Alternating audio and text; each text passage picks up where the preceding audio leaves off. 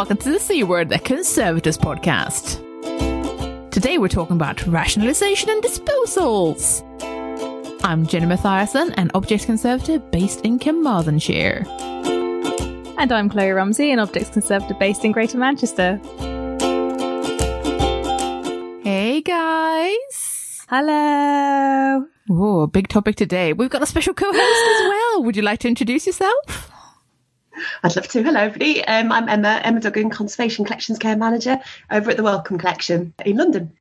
Welcome back. If you are a regular listener, you'll remember Emma from the Extreme Storage episode. Thanks for coming back. Pleasure. It's nice to have you back. Right, so today, I don't know how to approach this. Like, it's not like it's the reverse of conservation, because I don't think it is, but it's a part of collections care that we don't talk very much about. And that's not getting rid of things, because that sounds really harsh, but more looking at what we've got in our collections and seeing if some things might need new homes is how I sort of choose to think about it. I'll term it as collections management. Oh, yes. Exactly. We can acquire items and we can also remove them if necessary. And I feel like the really scary word that's thrown about a lot is disposal. And disposal just sounds like bomb disposal, like something's being, securely blown up in a car park somewhere. And like, whilst that does happen, that's not usually what it is, right? That's not normally part of the protocol. This is a nice thing to talk about because, it is sort of one of those things that I feel like, especially in collections care, we're all a little bit like, no, we keep things forever. Don't. What are you doing? And it's like, yeah, but we should talk about this, okay? This is a natural part of life. Object lifespans. Yeah.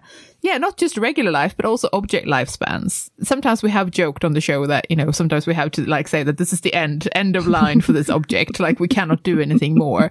But that's not always the case. That's not the only reason something might leave a collection, for example. And I just thought we would have a bit of fun talking about this. But first, I would like to ask if any of us have done any work with rationalisation and disposals and stuff like that. Has anyone done that? I can kick off. When I was at Blythe House at Science Museum, we were doing a storage compression project, which is very exciting. But we found absolutely loads and loads of items that had just been squirreled away and had never really been documented or acquired, accessioned formally into the collection. Yeah. One collection of these things was it was an entire bathroom set. Oh my God. It was definitely from the 70s. It was the toilet, it was the sink. And so one of the things, following due diligence like a proper good conservative, asking lots of questions. Why? Oh my God. Many hours, asking the right people about this. It turned out to just be our director's bathroom. So it was supposed to be plumbed in. Because the director used to have a flat in the Science Museum. Oh my God. They just never fitted it. So it went to Blythe House and it almost became part of the collection. What? I laugh because that's an extreme example and I'm really enjoying the fact that it was a whole bathroom. That's great.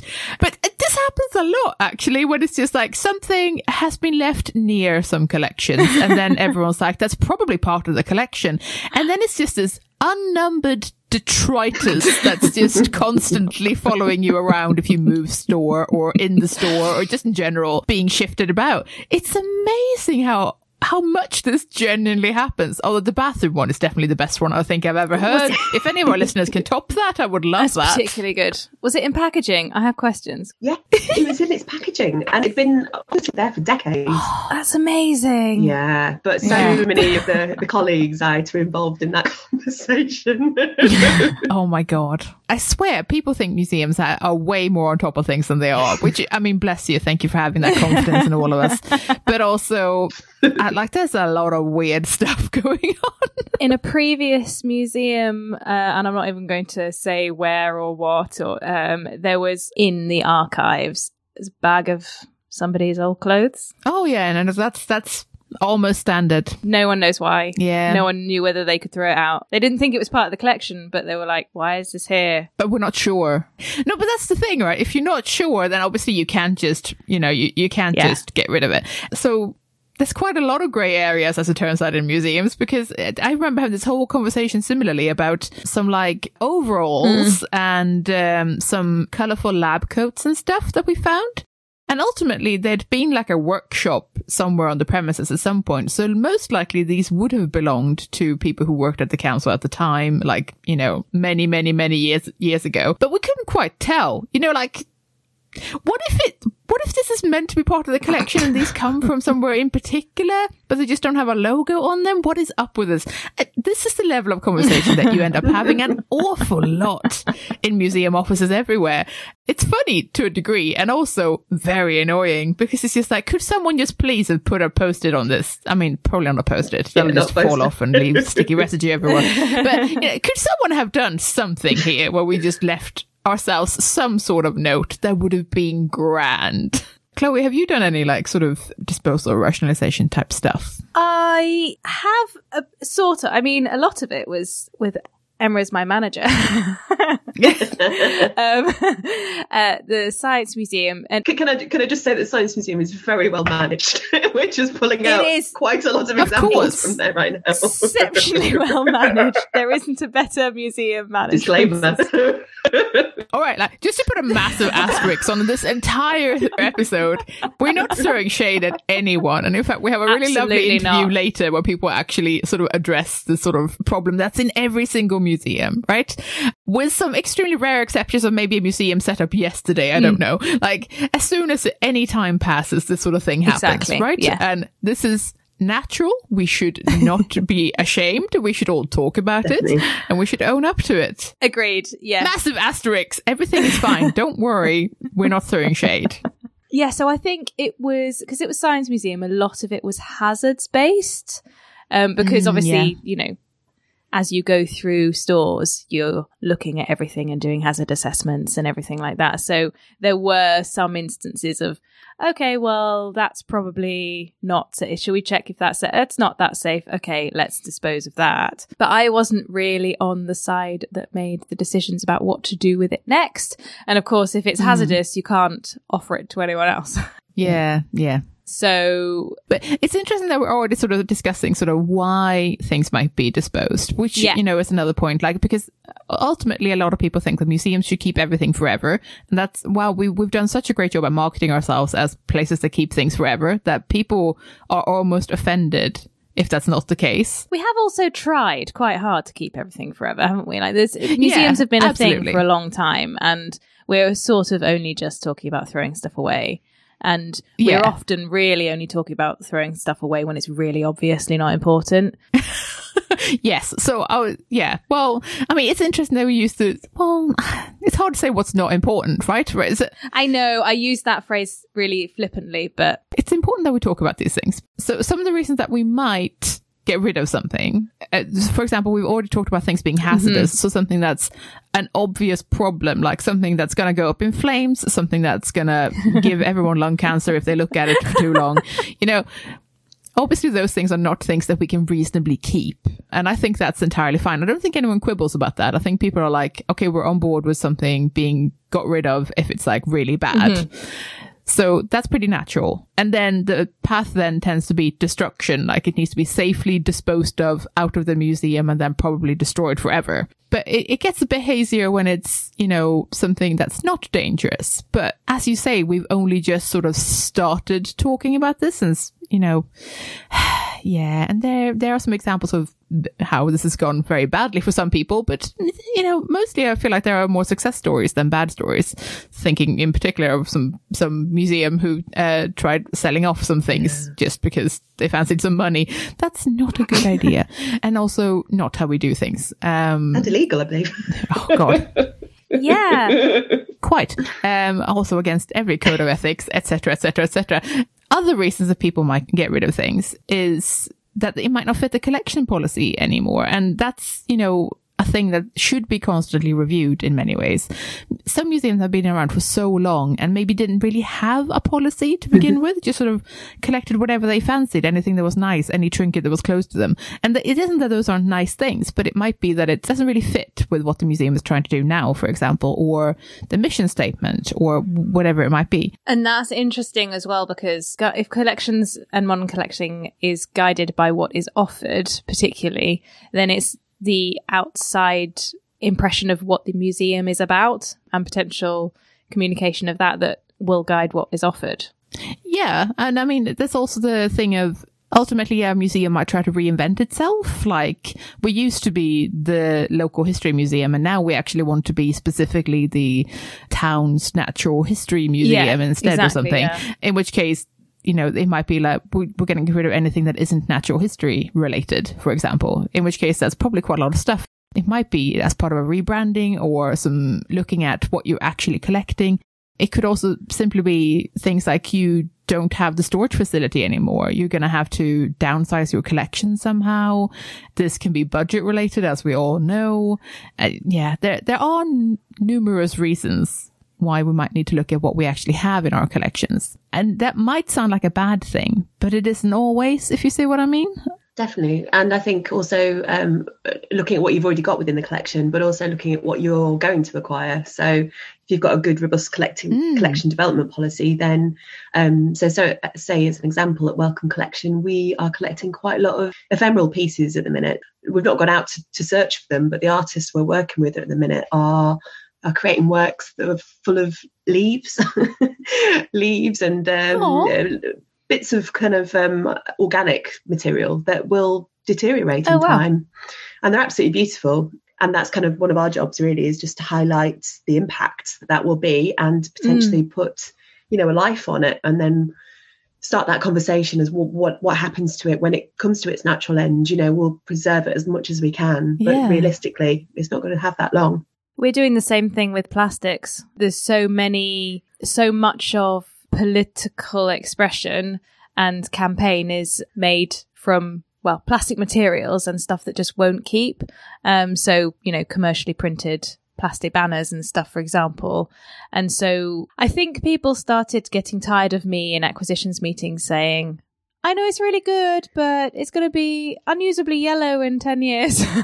Repeating that over and over again. That we just decided to build into the collecting policy and the sort of rationalisation and disposals policy as well, that we will have to assess the plastic objects that we decide on, and we can only basically collect them if we know that we're going to be able to use them before we then have to chuck them out. Yeah.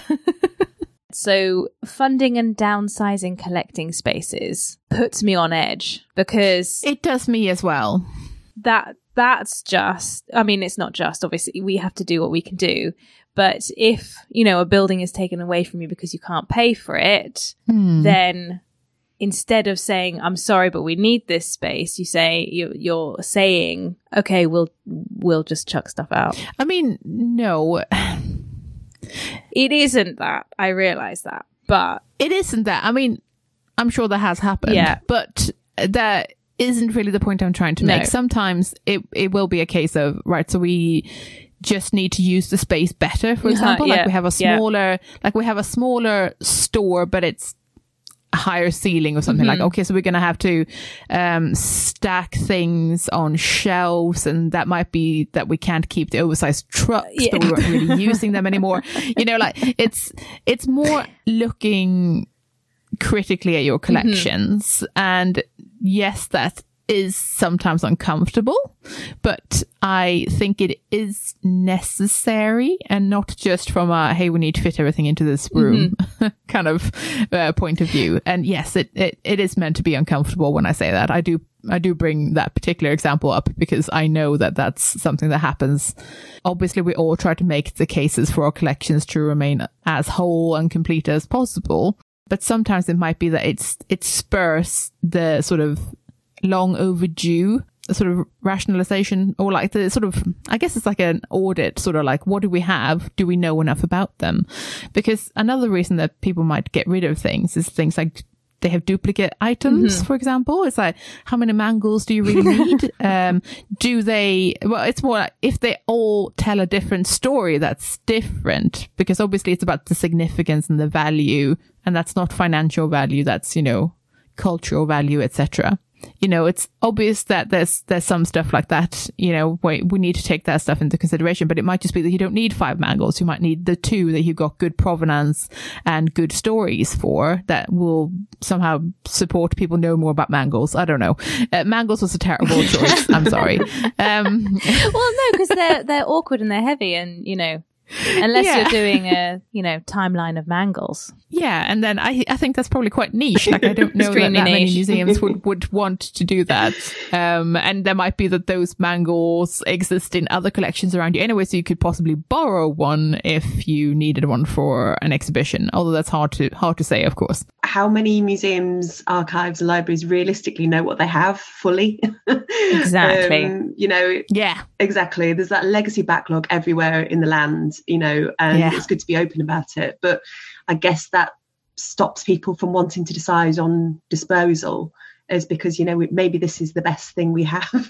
And also because it then makes it difficult to know what other places have as well, because they don't know, or they don't advertise it, or there's no way of checking. Like, yes, you can email the collections officer one county over and say, do you happen to have a mangle from this particular, I don't know, manufacturer? And they might be able to answer, or they might not, because they might also not know what's in their collection.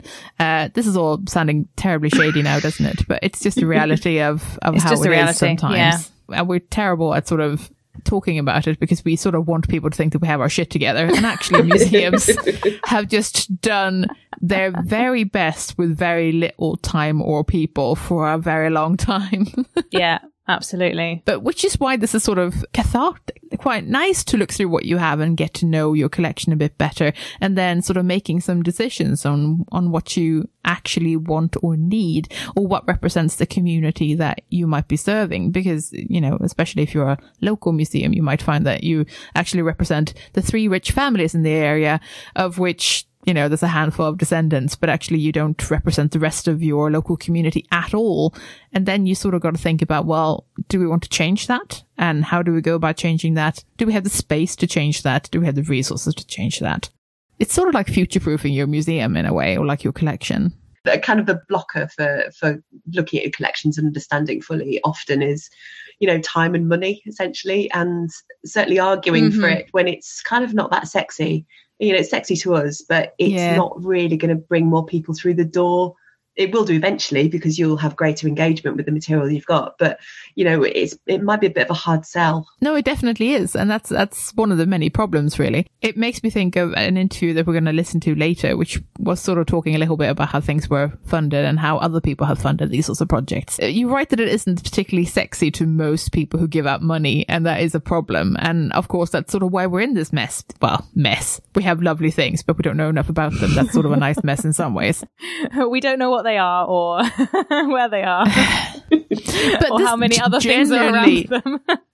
I mean, obviously this genuinely poses problems for conservators as well, because if we don't have any information about objects, what is it that we're conserving? Okay, the material thing in front of us, but which paint layer is important? Yeah, exactly. It becomes really hard to actually look after the things that are in the collection as well. And this is sort of an additional problem that I feel like people don't really talk enough about, because I think often we're like, well, we should understand what we're conserving.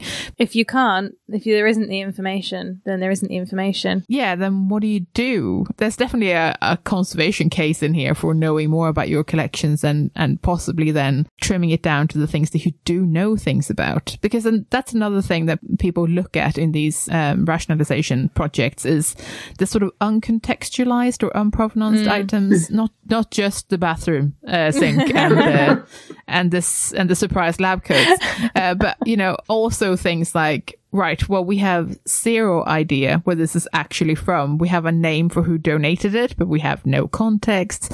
There are no dates. This is probably a farm tool from the 30s, and that's all you've got. No, exactly. And then, you got to think about how valuable that might be. And not in terms of the value of the metal or the item that you're holding, but more in terms of what information can we glean from this, and like what would we use this for as well? I guess that's the thing, like underused items is also a little bit problematic, because all those headlines every now and then that's like, oh, only 1% of what museums have is on show at any one time. And I hate those headlines. They make me upset. I know on so many levels. And it's not so many. It's not that we should aim to have 100% of the things on show at any one time. Let's not be too crazy here. But it does sort of highlight an interesting thing of maybe we don't have enough information about the 99% that people think that we keep hidden. Well, yeah, how much of this, how many individual objects in collections would go on display and the object label and interpretation would be, this is a farm implement from the 30s. And that's it. Oh, yeah. And how would you fit that into an exhibition? Or mass display. Yeah, exactly. Yeah, exactly. But I don't know how much of that museums are doing now, if you see what I mean. Like it's, that's sort of a very old way of doing museums. It's just, let's just put everything heaped in a case and hope for the best. Like that's sort of not what we do now. I have a question about this though. Go on. So I absolutely approve of rationalization projects and wish that we could do more of them, though I'd like to say what we do as well as a museum. Of course. But my reservations are how much of the decisions that we make will be based on the fashion of the time. There's also that. What is it that, and I'm not meaning to sound like, various newspaper columnists that say like, oh, we shouldn't be guided by the woke museum, blah, blah, blah. We should be a standard, institutional honor, etc. I'm not saying that. But what I am saying is we know very well that museums have changed the way that we display things and the way that we communicate things very much over the last even 10 years, 20 years. How much of those decisions are made based on something that's going to change? That's a fair enough worry. I think that's another reason why these decisions shouldn't be made in isolation. No. Like no one is, well, I sure hope no one is putting like one curator in a room and saying, okay, let us know which 10 of these you would like to keep. That's not what's happening. I mean, that's a television program right there. It really is. Oh my God, yes. This is the new Antiques Roadshow. It is. But that's not the aim of the game, right? So we're not trying to do that. And I think it's important that when we take these decisions, that we take them carefully is the wrong word. More thoughtfully. Maybe collectively. Thoughtfully, yeah. Definitely. Like, I feel like there needs to be more people around the table than just the curator or whoever we think is in charge this week. That's like, it's about figuring out what criteria you definitely have. That's an interesting one that is, I would say, an institutional and possibly sometimes community decision to figure out, and should involve ideally everyone, like everyone in the professional roles at the museum, and also ideally voices from the community that you serve as well. It depends on what type of museum you are, of course. If you can get as much input as possible, then you can decide what your criteria are, and then you can start looking at making the decisions. And even then, it should probably go to various sorts of committees and like go through several stages of consultation, which I think is only fair. And I know that people are immediately like, oh, yawn, boring, red tape. But honestly, we do need to be careful about it. No one's proposing a jumble sale outside the museum, like that's not what we're trying to do. So shall we at this point say, how does one dispose of objects? And again, using the word dispose, as in how does one move objects out of one's collection in an ethical manner? Well, first of all, there are several types of guidance on this. So there's the Museums Association's disposal toolkit, for example, that talks you through all the different things that you have to think about and ways to approach them. The Collections Trust also has like various sorts of resources that you can look at, including examples of what other museums are doing, for example, the ethical considerations and all that stuff. There are flow charts. Basically, there's a ton of stuff out there to sort of help talk people through this. At the moment, it is sort of a little bit convoluted, to be honest. And I know that puts a lot of people off. And I know that at the Museums Association conference that I was at recently, there was a panel about disposing of objects that sort of suggested that they might look at making it a little bit more streamlined, because there's quite a lot of different hoops to go through. But that's not to say make it super easy, like boom, bash, just throw it out. That's definitely not what it's going to be. But more to make it maybe a bit more user-friendly. Yeah, I think there's some work to be done there. But there's a lot of guidance, particularly for UK museums. I have no idea how this works in other parts of the world. So do please write in and tell me, because I would love to know. But I do know there are really good toolkits. And obviously for the Museums Association ones, that's part of being accredited and such. So, you need to take that stuff seriously. I think it's about bolstering confidence as well, because, there's, like you say, there's so many toolkits, workflows, things like that. But if you're individually doing it in every single museum and not talking to others about it, then you're going to find your path, aren't you? And, you know, if you're unconfident about something, then you're possibly just going to constantly go around in that wheel of yes or no, go to the next stage, which is what that toolkit does a bit. So I think, I think talking more openly, just being a bit more transparent, and maybe these are the easier ways of doing things, or that would help a lot, because I think it's quite worrisome, I think, for people to, you know, it's a big process, isn't it, to go through, and you don't want to make the wrong decision at the end of the day. Yeah, time consuming as well. Yeah, it's definitely one of those scary things that's time consuming, and thus, because it's time consuming, does also makes it expensive, essentially, if you look at it, you know, sort of crudely. And that's not a hugely appealing task to anyone, then, is it? I just sort of think that this needs to be a more natural, maybe, point to looking after your stuff. But like, that's definitely a barrier to people doing this. So Emma, I would like to ask you, what experience of the role of conservation have you seen in this before? So definitely identifying objects, I'd say, and then obviously doing kind of the condition checks and the documentation side from that. So say if you are, we used to go through, it wasn't really a fast track, but a considered fast track for collections hazards, that, you know, you gave a full, you know, condition report essentially saying why it's so deteriorated. That's kind of, you know, why it's making it a candidate for disposal, essentially. So yeah, it's that condition side of things generally. And are things often flagged by conservation? And I'm asking both of you at this point, are things often flagged by conservation to start the conversation? Or I suppose it depends on the project, doesn't it? If it's it'll be flagged by the project if it's a disposal and rationalisation project. But if you're, you know, going through a store and you see a jar labelled gunpowder, it's going to be very much led by the conservator or whoever found it in that situation. A little bit of both in my experience. Yeah. So I've done sort of both, like the sort of, not ad hoc, because that's not right, but, you know, like both sort of, oh, here's something we'd like to use for an exhibition. Here's the vague location for it. Could you go and take a look? And you open the box and it's just like a pile of something that used to be something. It's just like, well, no one looked at this for a while. You don't have this object anymore. Dispose. So it can be that sort of level of thing, in which case I feel like I'm very much the instigating power in this. It can also be part of projects, as you said. So I've worked on some various sort of salvage type projects where it's been, you know, in the aftermath of some sort of traumatic event, whether that's a fire or a flood or something, and it's a case of this can be salvaged and this can't, for example. And at that point it's like no amount of conservation can save this, but it's not because it's dangerous or because it's in bits. It's just, it's differently unsalvageable, if you see what I mean. In which case it's more instigated about the project, and people will anticipate that there will be disposals, if you see what I mean, but very much in the kind of extreme disposal, because to me, extreme disposal is when things have to go in the bin, as opposed to things have to be rehomed. There are different levels of disposal. And go in the bin / be destroyed is the really, really horrible one. That's end of life. As where I'm much more keen on the sort of other type of objects leaving the collection, where it's like, let's find a different home for this because it's a good thing. It's just not good for us, which I'm much more happy with.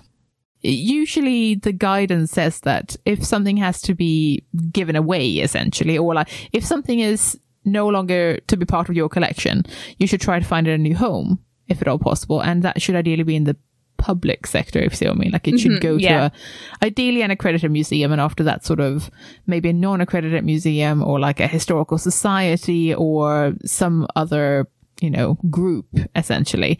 And then only in sort of in extreme circumstances should things be sold and possibly go to private collections. I find that an interesting hierarchy, and I totally see why it exists. But sometimes I feel like things risk ending up in the bin because people have reached the other stages of having asked people, and then like, well, I would sort of rather it didn't go to a private collector, so I guess it goes on the curb, which I'm not really okay with, right? I just feel like sometimes we guard things so hard from being someone's personal enjoyment that I'm sort of not on board with it. But it should definitely stay in the public realm if at all possible. But yeah, it's interesting, isn't it? Do you think we police the big institutions like the Science Museum and potentially welcome more than we police the smaller museums? And what could that lead to in terms of both ease of throwing stuff away and ethics, I suppose? I'll just put that under the umbrella of ethics. Oh, I don't know that we police one more than the other. I don't know that that's Does the public eye though? So is the Science Museum, how have you found disposals in large institutions, Emma? Have you found that there's a lot of like pressure from members of the public and stakeholders and trustees and stuff to, well, I suppose pressure in general, watchful eyes, people going, do you really want to throw that away? You sure I like it? I would say for institutions that go through accreditation, they have to follow those guidelines and those codes of ethics, essentially. And that's for all kind of collections management as well as dispersal. I'm not sure, really, certainly talking from Wellcome Collection, that we do an awful lot of it, if I'm absolutely honest. Yeah. I think we're definitely going through that, understanding what we have in the collection first. And then the collection review becomes like the next stage. So, yeah, I'm not sure in terms of the public eyes.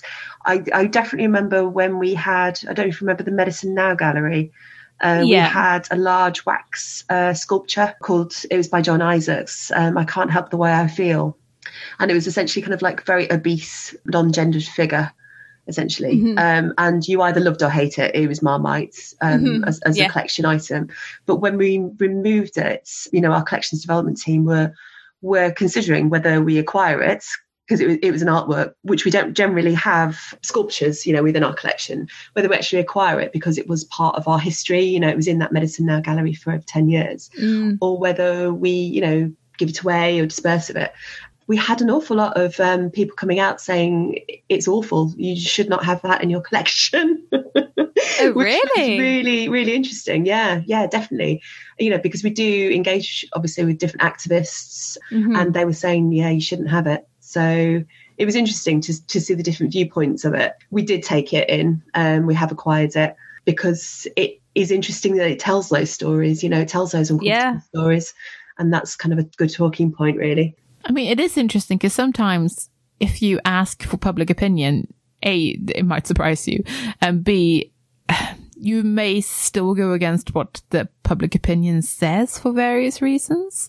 And here we sort of get into the thorny territory of whose voices count when you're either acquiring things or disposing of things, really.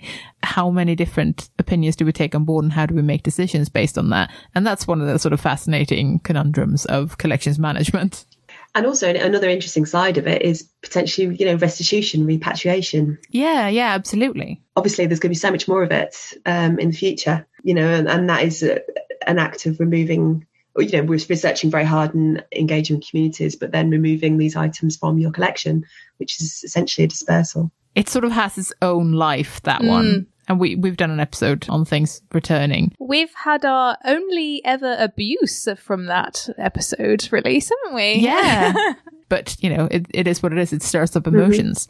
And so does the sort of topic of more widely of disposal, for example, which is interesting. Certainly hope we don't get any particular hate mail from this one. Although feel free to write in with your thoughts, but be polite about them. It's interesting that most people that I've talked to who have done rationalization projects have been really fearful of people's reactions. Yeah, it's interesting, isn't it? Most of the time, really frightened that the public are going to practically storm the building or be really angry or lose all trust, and just in general not taking well to the idea. But actually, most people I've talked to have actually had a lovely experience because they've been really thoughtful about it. They've tried to communicate really well why they're doing this, what's being affected, that it's not like we're selling off half the collection or something weird like that. And actually, they've had really nice experiences and people have been surprisingly understanding. And that, I think, is the thing that we need to focus more on, that actually, no, people aren't always angry about us making these decisions, especially if they get to be involved in those decisions. Would this be a good time to listen to your interview? Oh, yes, I think that's an excellent idea. Let's listen to that now.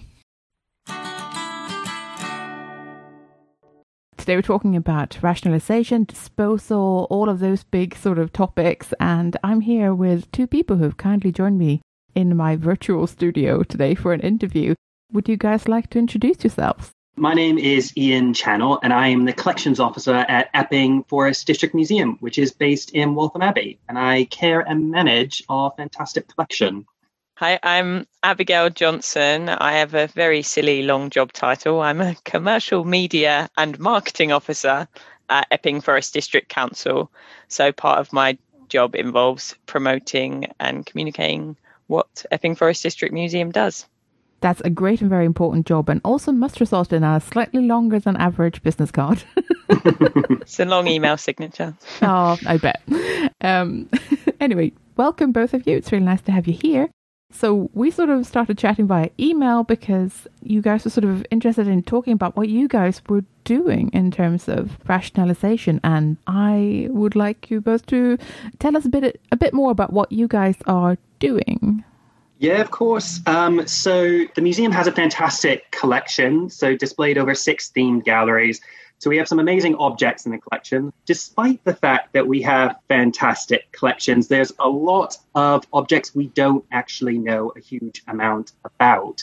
And some objects just aren't relevant or suitable to the museum and its audience. So like many museums, our collections have begun to exceed the space available for storage. So this has led us to sort of pursue this rationalization project. As you can imagine, it's led to specific concerns for collections care and obtaining kind of appropriate environmental conditions. So some objects are stored really unsuitable environments, and we don't necessarily know their condition or their material needs. Other concerns as well is we have collections documentation, and some of it isn't particularly up to scratch, unfortunately, and it's difficult to know what we have and where it's located.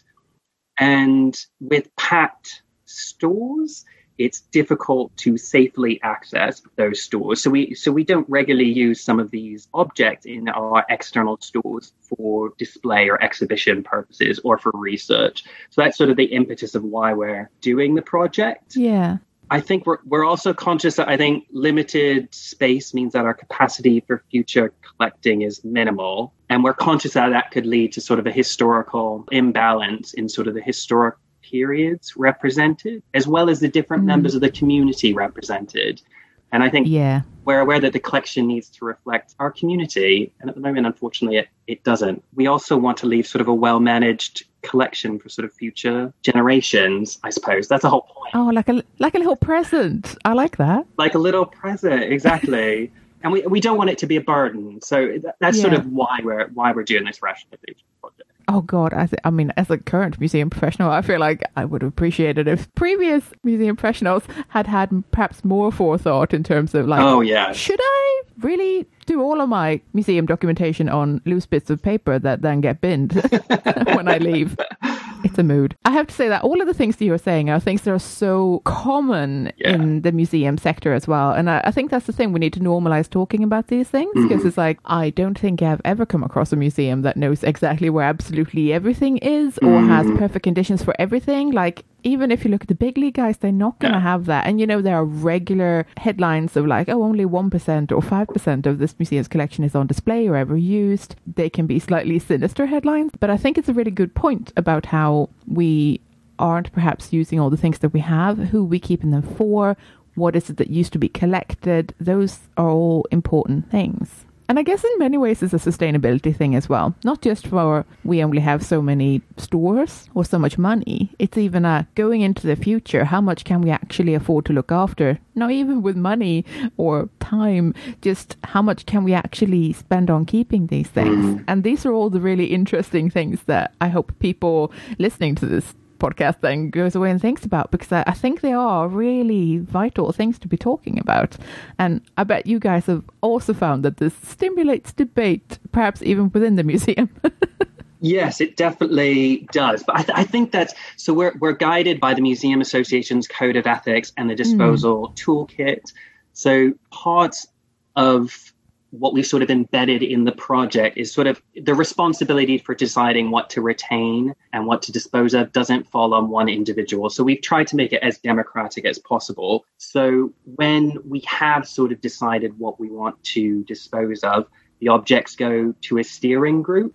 So I imagine it varies between institutions who's actually in the steering group. Yeah. But we have a local counsellor involved in the steering group, as well as all different departments within the museum, curatorial, learning, exhibitions. Abigail as well is in it from a PR and marketing point of view, which is fantastic. All these individuals basically they make the decision based off the data that's presented to them. So we've tried to make it as sort of democratic as possible, so everyone sort of gets to share their opinion. Yeah. It's not just a responsibility thing. It's also, you need many voices in the room to make these decisions. That's definitely sort of one of the downfalls of maybe how we got some of the things that we all have in our museum collections, is that it was often guided by one voice at one time, and it tended to be a white privileged man. Oh, yes. And that has resulted in some imbalances in terms of what's being collected, and usually it was very guided in the past by niche interests of curators and things like that as well. Some of it has of course resulted in fantastic collections, and sometimes you just find that someone went nuts for corduroy trousers for a little bit, and you just find that you have 100 pairs of the same corduroy trousers because they really like them.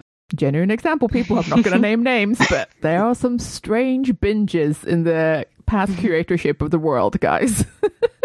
So it's good to have these conversations and making it more of an open process. And Abigail, how have you found being involved in this? Has it been interesting to you as a sort of a non-super museum-y person initially? Yeah, it's been a fantastic, really interesting project to be involved in. And I think we've actually benefited from being part of that wider organisation that's not full of museum experts. So myself and the counsellor that are on the steering group, we're not museum experts, not as far as I'm aware. I don't know about counsellor's background, but we can be the lay person on the call, really. And we can ask questions about jargon and things like that, where sometimes we take for granted in our smaller conversations, whether it's in the museum or whether you're chatting to a friend who knows your work very well. So it's really helpful to us to have that filter there, because obviously whenever I'm talking to the group about the stories that we are going to share and we're going to come across and how we're going to be talking about those, we're never going to be talking about those in the same way the first time as we do the last time. We're going to break it down and ask those questions, because when we talk about it being a discussion of disposal, actually that's such a small part of it. Even though that's the headline word, sometimes it's really not the outcome for many objects. And we know that steering group is the first of many hoops and many steps. Yeah, and I think that's actually a really good point about these conversations, is that I think people may envisage that disposal from a museum collection means that something goes in the bin, and actually that's incredibly rare. Sometimes conservators have to do that really horrible thing of calling end of life for something where it's so far gone that it's a pile of goo or it's just rust flakes, and you don't want it to be dangerous to someone. No, exactly. And then the disposal becomes very permanent. But normally these sorts of collections reviews result in things going on to have a second life or third life, and they go on to find a new home, and that's sort of the important bit, I think. Like, it's actually just giving an object another chance somewhere else. As a keen reuser and like circular economy type person, I love that. Ian's got a couple of examples, I think. Obviously we've still got a long way to go with regards to processing everything, but we've definitely handed on a couple of bits and bobs, haven't we, Ian? Definitely. I mean, the main goal, I think, is to retain these objects in the public domain. Unfortunately, in some circumstances that won't be possible, so hazardous objects. But we're following the Museum Association disposal toolkit that basically has sort of a gradient of things to follow. So we're returning loan objects to institutions or individuals if we can. We then offer the objects to accredited museums, and that's usually through the Museum Association's Find an Object site. Yeah. So we leave the object up there for about 2 months, or we directly contact those museums. And sometimes those museums, I mean, it will suit those collections better. So you're rehoming them, you're providing that sort of new and fresh interpretation. we offer to sort of non-accredited museums, and that can be anything from maybe a tourist attraction potentially, or maybe a local parish church. Or I'm thinking local societies, that sort of thing, or... Yeah, absolutely. Obviously there's loads of non-accredited museums and visitor attractions. How we've done it is we've created an advert for the museum development officers to include in their newsletter. So it's a nice way of sort of covering a wide area. In our case, the east of England, we don't have any sort of interest from accredited or non-accredited institutions. At that point, we sort of offer to community group, which has been really fantastic. We've worked with Epping Forest District Council's community gardening project, and some objects have sort of gone on to have a lovely lease on life and sort of local allotment. So we have a 19th century sink that is now a sump for tomatoes. Amazing. And we have a couple lovely Victorian fireplace surrounds, which didn't have any relevant to the district, but they sort of now have sort of a nice new life as sort of a garden feature, which is really lovely to see. That's basically how far we've gotten with the objects we've rehomed now. If a community group didn't want those objects, we'd consider disposal or destruction. So that would be actually destroying the object if it is hazardous, or disposing it, which can be giving back to the original owner, gifting it to charity, or selling the object via auction, or maybe like a new site like the Museum Depot site. Yeah, exactly. I think those are really lovely stories. I really like the examples of that. That's such creative reuse. I love it. Yeah, absolutely. Have you found that people have questioned what you're doing, or have people been upset in any way, or has it been a generally just good experience all around? I know you're not done, but I feel like these sorts of things happen in the beginning when people are like, wait, what? If this can reassure anyone that's listening that's planning on doing a similar sort of project, we actually have anticipated more controversy than we have experienced by far.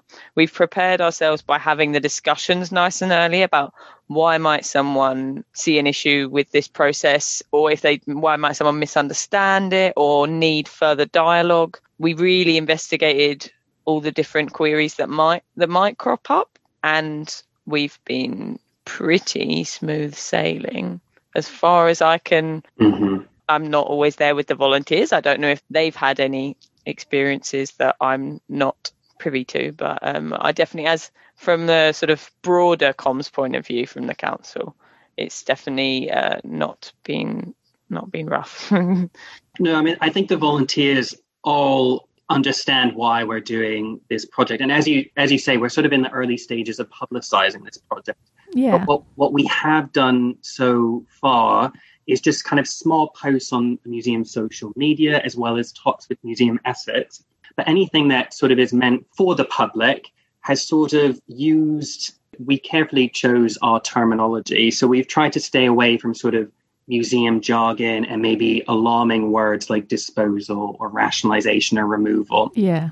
And we've tried to steer more towards words like hidden, uncovered, and audit, which are a bit more understandable and they almost give it sort of an archaeological perspective. We're uncovering new things and it's quite exciting. Yeah. And we've also, in our press release, we've talked about the importance to the public about, showing these objects in an exhibition and increasing the amount of behind the scene tours. So there's a lot of kind of public benefit that I think really refining our collection will do. And we've also tried to, especially with our Twitter feed, we've really tried to celebrate the volunteers, the objects, the original donors for the objects. So we've tried to give everything kind of a human face, I suppose, which I think is so important. These objects reflect people's stories. So I feel like it's I guess that's the thing where people sometimes get upset, is probably less institutional in a lot of ways. I feel like a lot of the times when I have this sort of conversation with, say, non-museum people, their reaction is, but what about the person who gave that to you? Like, do you not think that they would have been upset? Talking about the donors is sort of honouring them, making this a more human journey via objects, basically. I think is definitely a really nice way of doing this. I think that's quite genius. I like it. In really rare circumstances, are we going to destroy an object or sell an object? Yeah. In most circumstances, they will be given as a gift or transferred to an accredited institution or a non-accredited institution. We have sort of destroyed a hazardous asbestos ironing board because it was quite friable, was sort of falling apart in front of our eyes. And it's just not safe for people to work around. So in those really rare circumstances, we will need to sort of destroy an object. But again, and I think this is something that we tried to address a little bit in like our danger episode, which was quite a while ago now. But what's that? Sometimes things are just not safe to work with or around, and those are circumstances when, you know, you sort of got to make a call. And whether that is, well, we just put it in a bubble forever and watch it disintegrate from outside, is that really better than just removing the hazard? You know, it's one of those things, isn't it? What we've tried to do as well is some of our documentation isn't wonderful, and I think it's important to be transparent about it. And some of our documentation's in a digital format, in a paper format, which obviously is sometimes a problem with potential hazards because the hazard might not be recorded. So we had one object which was sort of a brown bar, and it said radium on it, which obviously our initial thought is, okay, that's really problematic. And we consulted with different museums to sort of assist in identifying it. And we spoke to the Science Museum, who put us in touch with a radioactive object expert. And luckily, it was just boot polish, which is fantastic. Amazing. But in those circumstances, you know, we need to go out and get that sort of extra input to help us understand these objects. Well, yeah, exactly. How far along are you guys now with this project, and where do you sort of see it not ending? Because I suppose it's a very much ongoing thing, but I expect the project will probably have some sort of end point, I guess. Yeah, so the project itself is managed by my fantastic colleague, Esther Green. So the project is going to last about 2.5 years. But as you can imagine, it's sort of fracturing into kind of sub-projects, which will last 10 plus years, potentially. Yeah. So all of the museum objects are stored in 4 different storage locations. So we're basically doing each one at a different period of time. So it's a lot of work, and, you know, we need a lot of volunteers and staff when they're available to sort of assist, because it's over 100,000 objects to get through, because we're looking through all of them. It's a lot. It certainly is. And we're a small museum. Definitely. No, that's the thing. I think when people are like, how do you not do this already? It's like, I don't think you understand the scope of what might be the problem here. Because, you know, collections vary wildly in size and how they're stored and how accessible they are. Yeah, so it's no small feat, but it's definitely one of those worthwhile projects. And it's so nice to be able to highlight you guys as, you know, one of the places that's doing this, because it's just one of those things that we need to normalize and celebrate when they're done well. Yeah, definitely. I mean, we hadn't been doing it for a huge amount of time, but we've already had a lot of really positive outcomes. You know, we started this project in the middle of lockdown. And a lot of our volunteers are older individuals that maybe live alone, so maybe kind of struggling with isolation and loneliness in lockdown. And we provided regular kind of remote workshops for the volunteers, as well as newsletters and email updates. So I think it allowed the volunteers to continuously engage with the project and hopefully increase their own kind of confidence dealing with IT and sort of email platforms and Excel.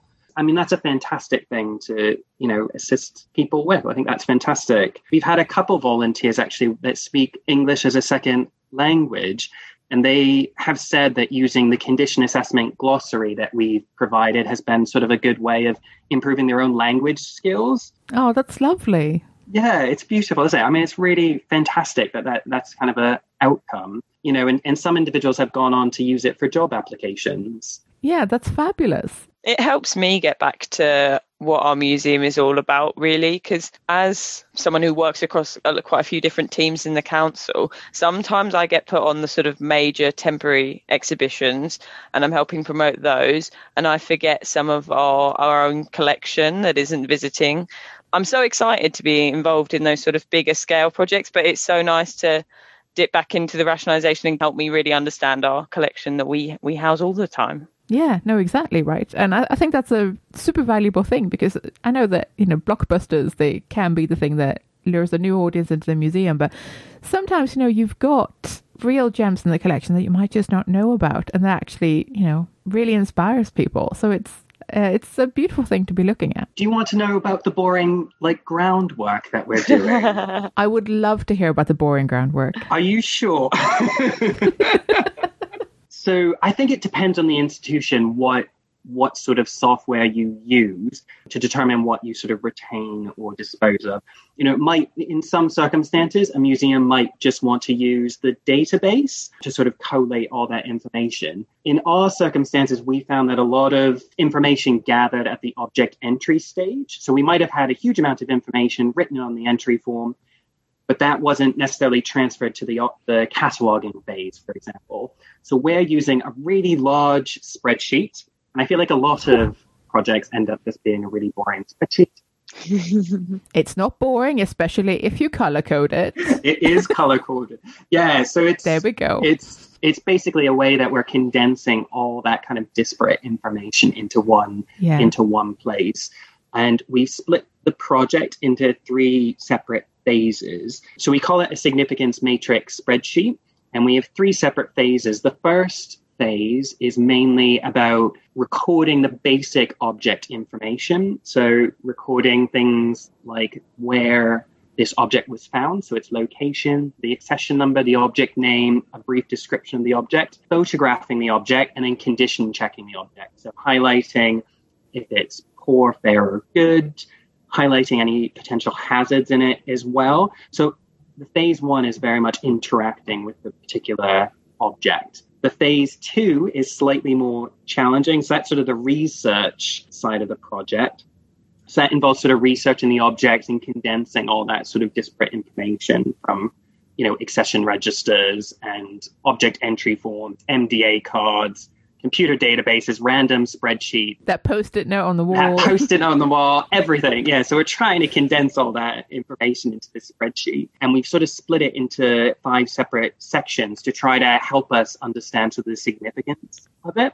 Mm-hmm. So we've used UCL guidance as well as the Collection Trust's Rationalisation Significance 3.0 document, I believe, to sort of steer us in the right direction. But we record things like the provenance of the object, the rarity and uniqueness of the object, the historical importance, the public engagement potential, and the societal importance as well. So a lot of different things sort of to help us point us in the right direction to see how significant an object is. Is the public engagement side sort of how often it's been seen? Yeah, that's exactly right. So how often it's been on temporary or permanent display, how often it's been used for sort of research purposes, as well as sort of the potential for it to be used in future projects. Other museums might be interested in how this type of project is funded, because I imagine that time and money are prohibitive. So in 2020, we submitted a funding bid for the project to the Esme Fairbairn Collections Fund, but we were ultimately unsuccessful.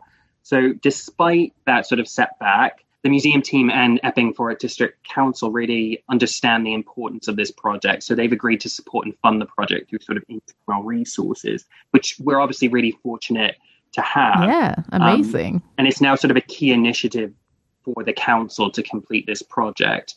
And we have that sort of council backing. We have the backing of the portfolio holder as well, which is fantastic, because I think that's so key for a project like this, because that's really good. It's so much work and can last for such a long period of time. I think they understand the nuances behind it. Yeah, it sounds like it. That's really, really positive. And, people in charge who are listening, this is how to do it, guys. We have spoken to other museums that are, for example, getting the community involved in determining the significance matrix spreadsheet. So they're not actively determining what they're retaining and disposing of.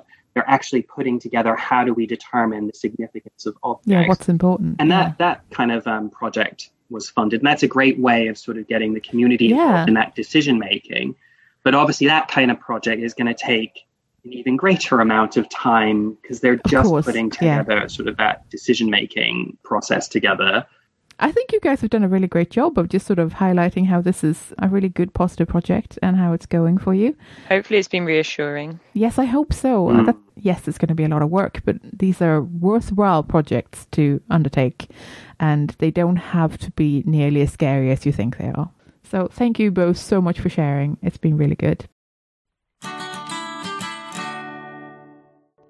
Well, I really liked hearing from them because it's part of a huge project.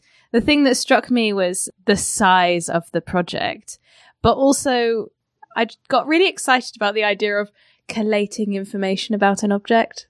Swoon.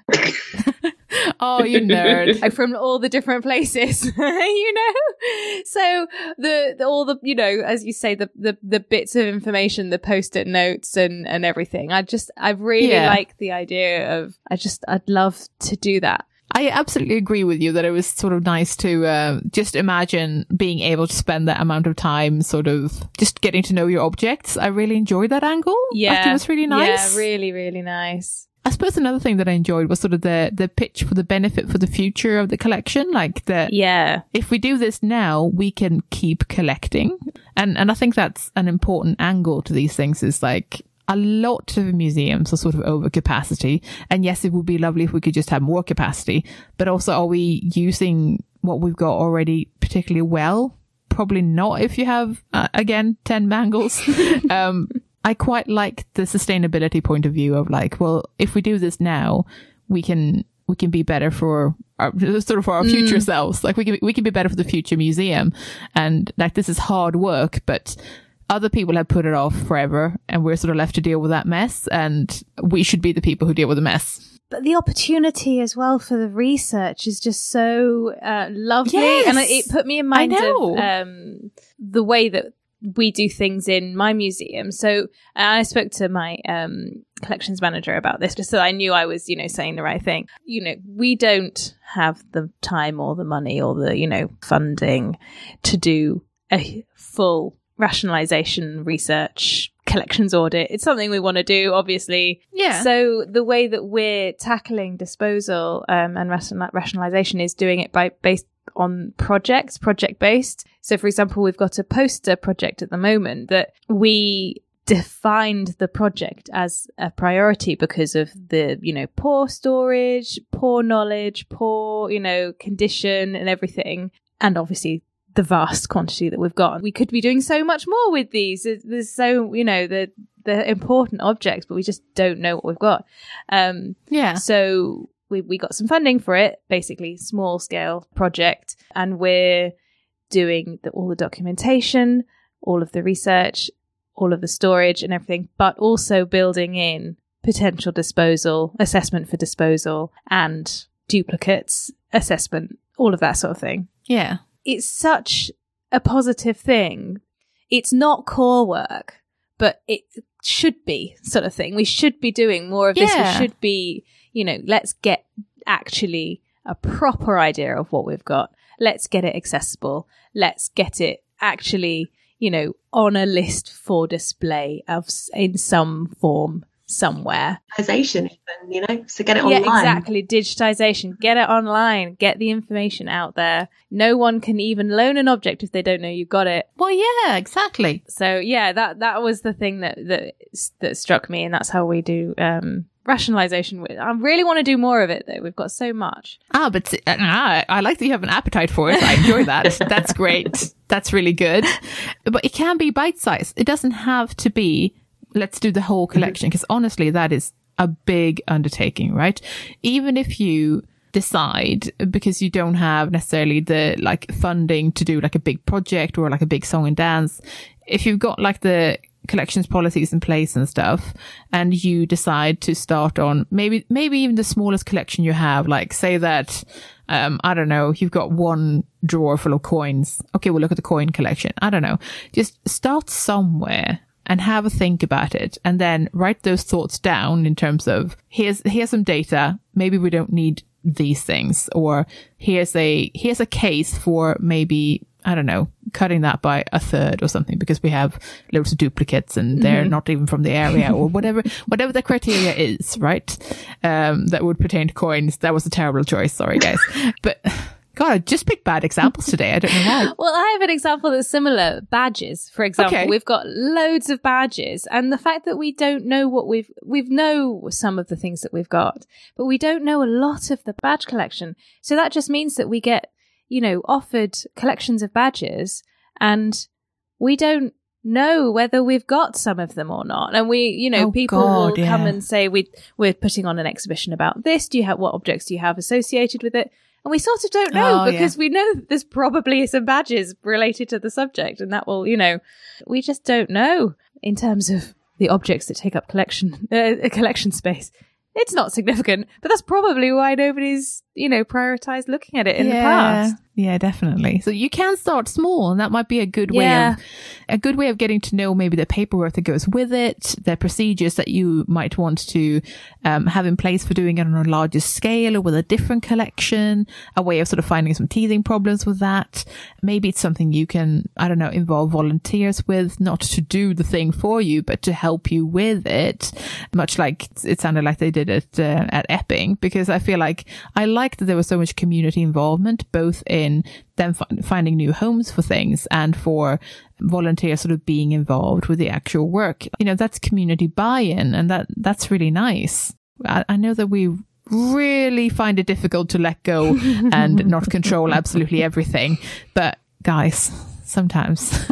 But it was also nice that the objects, once they were removed from the collection, had a second life or a third life. Yes, exactly. Wasn't that beautiful? We want to protect everything, we want to look after and store everything, but realistically, if we're not doing anything with it and it falls so far out of our collecting policy these days, and give it to somebody else who'll love it. Well, yeah, exactly. And I guess that's the thing. Like, I'm such a big fan of objects being used, if that's for display or handling or whatever it is, that this just falls in my wheelhouse, right? I love things being used, and I know that loads of you will probably have recoiled in horror to hear that some things were put in allotment gardens and stuff, but it's but people are enjoying them. What is the point? I mean, not to go full Marie Kondo here, but does that spark joy? Anyway, that's probably not the way to look at your collection. Does it spark joy? But, it probably needs to spark something. Research interest would be great. Yes, and not a fire. So I want to ask our thoughts on institutional memory, because I think that we started with a little eye-opener on what it can mean to have the loss of institutional memory. You end up storing an entire bathroom suite in packaging for 30 years or whatever. But so much of our kind of knowledge and understanding of the collections, I should say, relies on someone knowing about it. And there are things that in my museum that we're so lucky that the people that know things are still around, because we can just ask them. But then, in conversation, you'll have conversations with, the old director, and he'll say, oh, that's that object. That's really interesting because that was bought in by this person who also later bought in this and was friends with this guy. And this is an object that this guy had, but was never given to us. And what do you mean there's an association with this? Oh, look, somebody else has got a photograph of these two things in the same place. Yeah. It's a beautiful thing. It is beautiful. It's also stressful. It also makes me genuinely feel a bit queasy because it all lives in two people's heads. Exactly. And then ultimately, I don't know, one of them gets hit by a bus and the other one retires. Okay, great. What now? Then it's not written down. It's not on the database. It's not in any way conveyed to the next generation of whoever is that museum, and ultimately maybe that department goes away. I mean, I've seen it time and time again where, for example, someone used to have a natural history department and then now they don't at all. And then all of that information is just lost because it was never written down. It genuinely terrifies me. And it's going to be one of those things that's behind quite a lot of the problems that we're probably dealing with now, is that we don't know because no one wrote it down, because again, it was institutional memory. You can't really run an organization on institutional memory. It's a beautiful thing, but it needs to be recorded. It just needs to be recorded. I don't know. It makes me, a lump is forming in my stomach. If those people of the very experienced in the collection are generous, and that is amazing, and you can try and download their brains and things as much as you can through conversation, then putting the notes on databases and stuff like that. But sometimes they are the gatekeepers, and they don't want to share. Yeah. Yeah. And then you're stymied. Sometimes people quite wrongly think, oh, it's the reason I'm still here is because they can't possibly fire me because I have all this information. And it's like, okay, that's not a good hold to have over anyone. And I can't believe you think that's a good tactic. But you definitely do come across those people. And that's really problematic. But then in some ways, you may as well treat that as that information doesn't exist then. Because if you don't share the information and you're not willing to give it to other people, the information doesn't exist. Grump, grump, grump. How about then the decisions that we make in acquisitions at the point of acquisitions? Because we've had a number of, so many conversations in acquisitions meetings. We're really lucky that conservation gets to be involved. But we've had conversations that have basically gone, well, can we look after this? Or do we have too much of something that is similar to be able to look after this properly? Yeah. And so it really is, from that point of view, absolutely the existing collection that's standing in the way of the potential future collection. And if that existing collection isn't as, rational as it could be, then that's, a bad state of affairs. I mean, here a couple of different things come to mind. First of all, I'm annoyed by the fact that maybe we have to make decisions today because the current collection was sort of standing in the way. And if we solve that 2 years down the line, will you just end up feeling like, oh, we should have gotten that thing that we were offered 3 years ago because now it would fit or now it would be fine. But then you can't keep thinking like that because that would just drive you insane. And that's true of everything in life. You can't second guess yourself. But I do think that we need to make these decisions for our future self's sake. I'm also really curious to hear if you guys record those sorts of conversations that you might have. Yeah, we have acquisitions minutes, and we say why it is that we didn't accept something or why we did accept something. And we also have, for example, a limit of only 5 banners a year can come in. Because we're just so oversubscribed. It's more that we've run out of space, basically. Yes. We can't keep collecting to the degree that we have been collecting in the past because there just isn't the space. And that is the problem of many, many places, basically. Like, it's unsustainable to keep collecting at the pace that we have been. And to make it more sustainable, we'll need to get rid of something or do something differently. And the solution can't be buy a bigger house, which is sort of how it's going. And because it's like, oh, where do I put all my stuff? I guess I need a bigger house. And that's sort of how museums sometimes treat it. I'd like a bigger house. And in some ways, it's like, I totally see where you're going with that. But also, I don't know that we can keep all the things that we're currently keeping. And not just in terms of, oh, someone will tell you that you have to put it in a smaller box or not just that, but also really long term. Okay, so we need to store these for hundreds of years whilst the planet is heating up and energy consumption needs to go down. And how are we actually going to do that? Can we really keep that many of everything?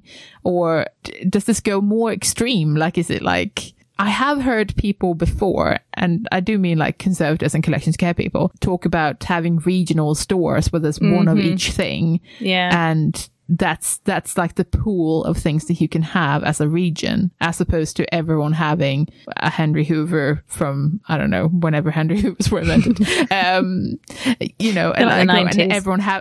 And everyone having the asbestos ironing board, and everyone having, I don't know, the special little heater that everyone had in their front room for a bit in the 80s. So that not everyone has to have duplicates of everything, which is both a genius solution and makes me extremely anxious. I was going to say, I don't, it feels soulless to me. That just feels like a box ticking exercise to make sure we've got the right inventory rather than the reasons behind it. It does a bit. Because whenever that comes up, I'm like, don't we usually say that we need to look after the stories that go with it? And then does it become a contest for who has the best story about their particular greater? Doesn't that become stupid then? Is that, or will it only work for things that are sort of set dressing or sort of extreme examples of something that used to exist, like type specimens? Is that what we're doing? So does that only work for type specimens so that everyone has an example of something, but it doesn't have any story with it other than it came from this shop in the 60s? Like, is that the extent of the story then, as opposed to this was my grandma's, she did all of her ironing on this thing, or like, do we lose the stories if we just go for type specimens? And then where do the story objects fit into that? I would love to have more conversation about this. Like, please write in if you have opinions, because I would love to hear more about this, because it is a seriously discussed thing in some circles, and I would love to hear more. Basically, convince me. But then also there are some, certainly of recent years, some really successful museums and galleries don't have any objects at all. It's literally all stories. It's audio, it's visual, it's in that respect, that they don't hold collections themselves. It's a dynamic way of dealing with things, which is just a different way of thinking, really. It is a different way of thinking, and I still don't know how I feel about it, because I love objects. So, Emma, I'm interested to hear from you about what you feel about the idea of a large collections facility where everything is shared. I'm not sure. To be honest, it makes me go a bit cold. It feels a bit devoid of any feeling. And I guess individual institutions know why they collect. They know their mission. They know what they're about. They're hopefully in touch with their audiences, or they're reaching out to get new audiences. And I just feel like you want that in-house, really, so you can respond quickly. I mean, imagine if there was a big facility and then everybody wanted to do a brain exhibition one year. And then who decides who gets it? Is it the big institution gets it or the small? True. Yeah. I just don't, just doesn't really, I don't like it. No, I think that's fair. And also, it sort of doesn't work for everything. I think a specific example that I remember being brought up all the time was pretty much, social history sort of stuff, like the sort of stuff that everyone feels like they've got some of. But again, that's not necessarily true. And I'd be interested to see sort of what things would apply to, like, what is it that everyone thinks they have some of, or that they might need some of in the future, for example. And also, is it enough to keep one? What happens if one disintegrates? Anyway, it also doesn't really work for things like art. Like, it's not like you can have one impressionist painting and that's it, so it sort of doesn't work for everything, which is another reason that I'm sort of intrigued by the type specimen sort of approach, where it's like, I can sort of see it working for some things, but not really everything. And also, we sort of forget what sort of data we can get from these things, I think. But that's mostly because my mind immediately went to natural history, because how many stuffed robins do you need? But on the other hand, but what if that shows like a progression of how the particular stuffed robins in this case, I don't know, how they changed plumage in a particular area because you've got enough specimens to like show a change or something. I don't know. Like or your taxidermist got better or worse. Yeah. Well, but honestly, that's also interesting, isn't it? Like, that's a story. And I feel like that, well, if you don't then keep all those robins, then you wouldn't know that. So is it really enough to keep a robin? I must admit, you need to have so many more voices in this than me, essentially, because I'm a conservator. I can look at the materials and I can give viewpoints and I can let people know the impact of keeping that within the collection and storage capacity and things like this. But it depends on how your curators view things and how you can get people to engage with them, whether people are researching them, whether they're out there so people know about them. And I guess if you had all of those things in place, then it might be a bit easier to make those decisions. I think it's quite nice to obviously remove from your stores, some of those historical loans, that you were actually supposed to have looked after for 2 years, and then nobody really did the updated paperwork, and it's been 20 years and it's a awkward conversation now. Yeah, no, definitely. There are so many of those. And I think that's another thing to be honest about, where things have been left in like an entry store forever, or people could bring in things for identification or similar to museums, and then they never came back for them. life got in the way. They forgot that they did that, or someone's nan did it and then they didn't know about it because she didn't leave a note for anyone where that thing had gone, and then they don't even know that it's there. There's a lot of stuff like that. Come in for conservation assessment, Yes, and then no one had the money for the conservation. Oh, yes. Yeah.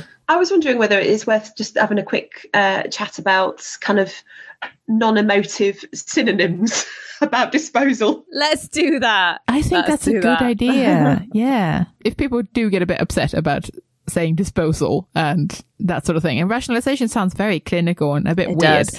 And also, when I said it to my other half, he was like, you mean like saying, oh, I can't believe I'm keeping this, but I'm keeping it because it's so pretty, or like it makes my eyes look extra blue. And I'm like, no, not that kind of rationalization. Although I like where you're going with it, but that's not what I meant. So it does bring up some jargon issues maybe around this. So we've been toying with different ways of phrasing this. Does anyone have any good ideas of what we can say? At Welcome, we use transfer more often than disposal, or dispersal. Dispersal is also quite nice because it sort of indicates that it's. I feel like transfer sort of indicates between museums, which is true often, but it doesn't always have to be. If you see what I mean, I don't know. It sort of feels. I don't know. Transfer sort of feels more institutional, you know? Yeah. It really I does. guess it feels maybe more active, like it's definitely going somewhere. It's got an end point. Yeah, I like maybe, it. Yeah. Good pitch. I like it. Quite liked in the interview that they were saying about uncovered and hidden. And things like that. I thought that was really clever. Yeah. The language around these things really matters. And it's not only because it sort of makes it less traumatic for us as museum professionals, but also because I was going to say because it doesn't upset people as much, but that's not really the point. I just mean that it conveys better what it is. As for disposal will literally always sound like you're putting in the bin. Again, not really what we're about. It's also interesting for me to think about sort of if one type of reuse or second home is better than another, because again, it's sort of this hierarchy in the current guidance. It's sort of like, oh, you give it to an accredited museum, or you give it to a non-accredited museum after that. And it sort of denotes there's like certain levels of goodness, but actually I think any second life is a good one. But then that's sort of me being extremely hardcore sustainability, circular economy type person, where it's like, I just wanted to have another life. I just wanted to not go to landfill. I just wanted to I just wanted to have another life. And I think that might just me being sort of extreme sustainability nerd, but I think I'm just all about it finding another home. I'd agree. And, not all institutions can be accredited. It's quite a lot of hard work to get accreditation for those people who have done it. So, they shouldn't be discounted. What I take away from us talking about this is that we would all like to hear more of the positive outcomes. Like we would quite like to hear those stories, and we'd quite like them highlighted. And I think that's something that I would say I took away from our lovely interview as well, was that they would like more sharing, and they would like more positive stories, like being sort of seen and celebrated. Because I agree that we don't really hear enough of those success stories, or the nice sort of happy endings where, something has found a different home. And I think we can all do with more of those, to be honest.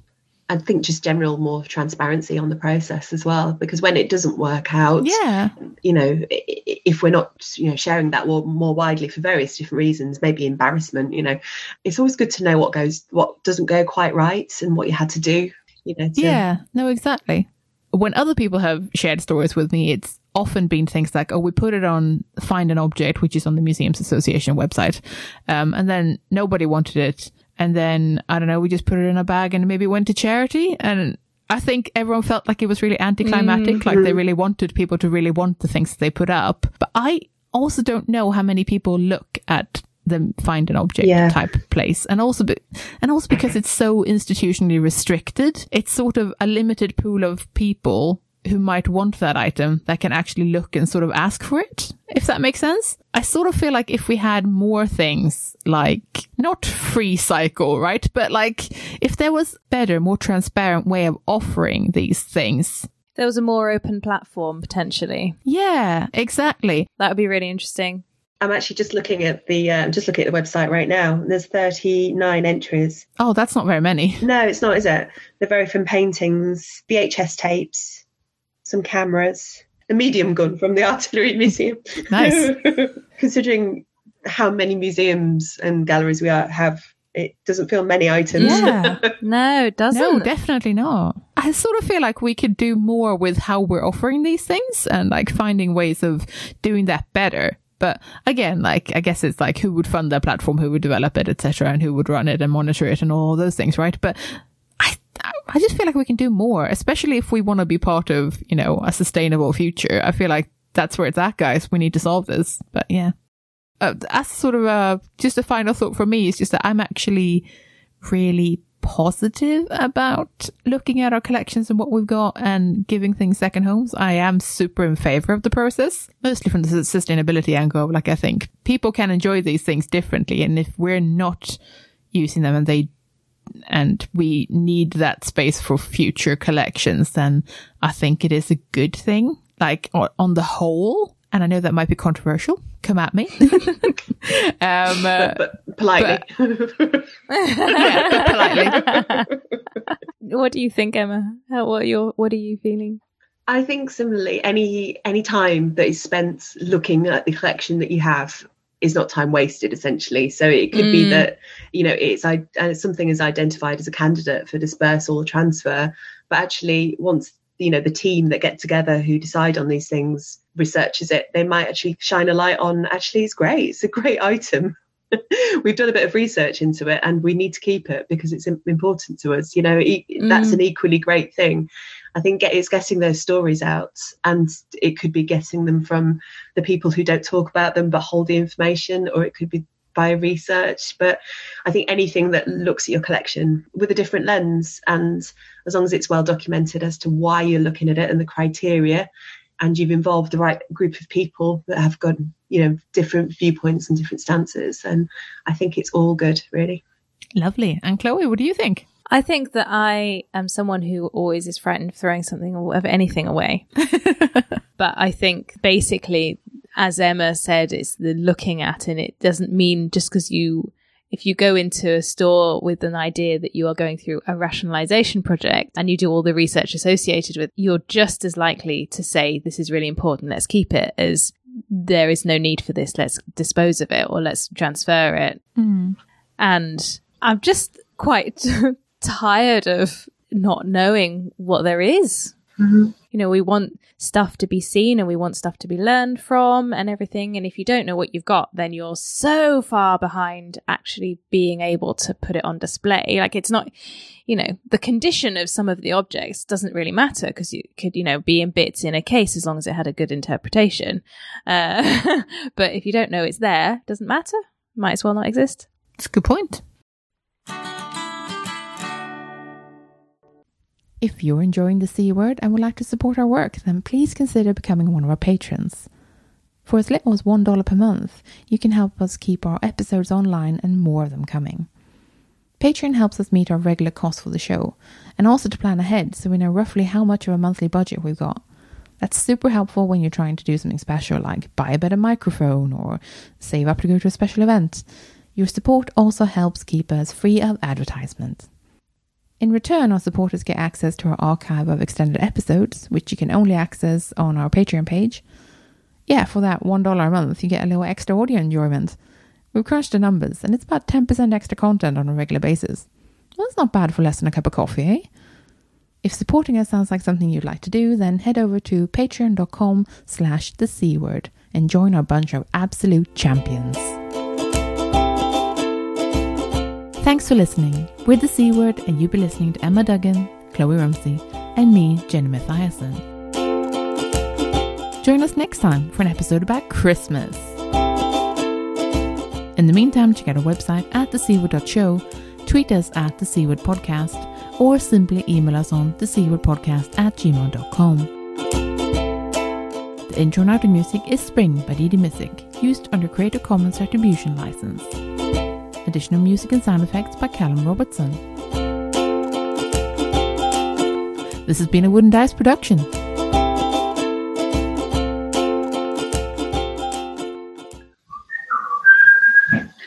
That is a great amount of whistling. I love it. I'm sorry, it's Patrick. He's having a bit of a whistle over there.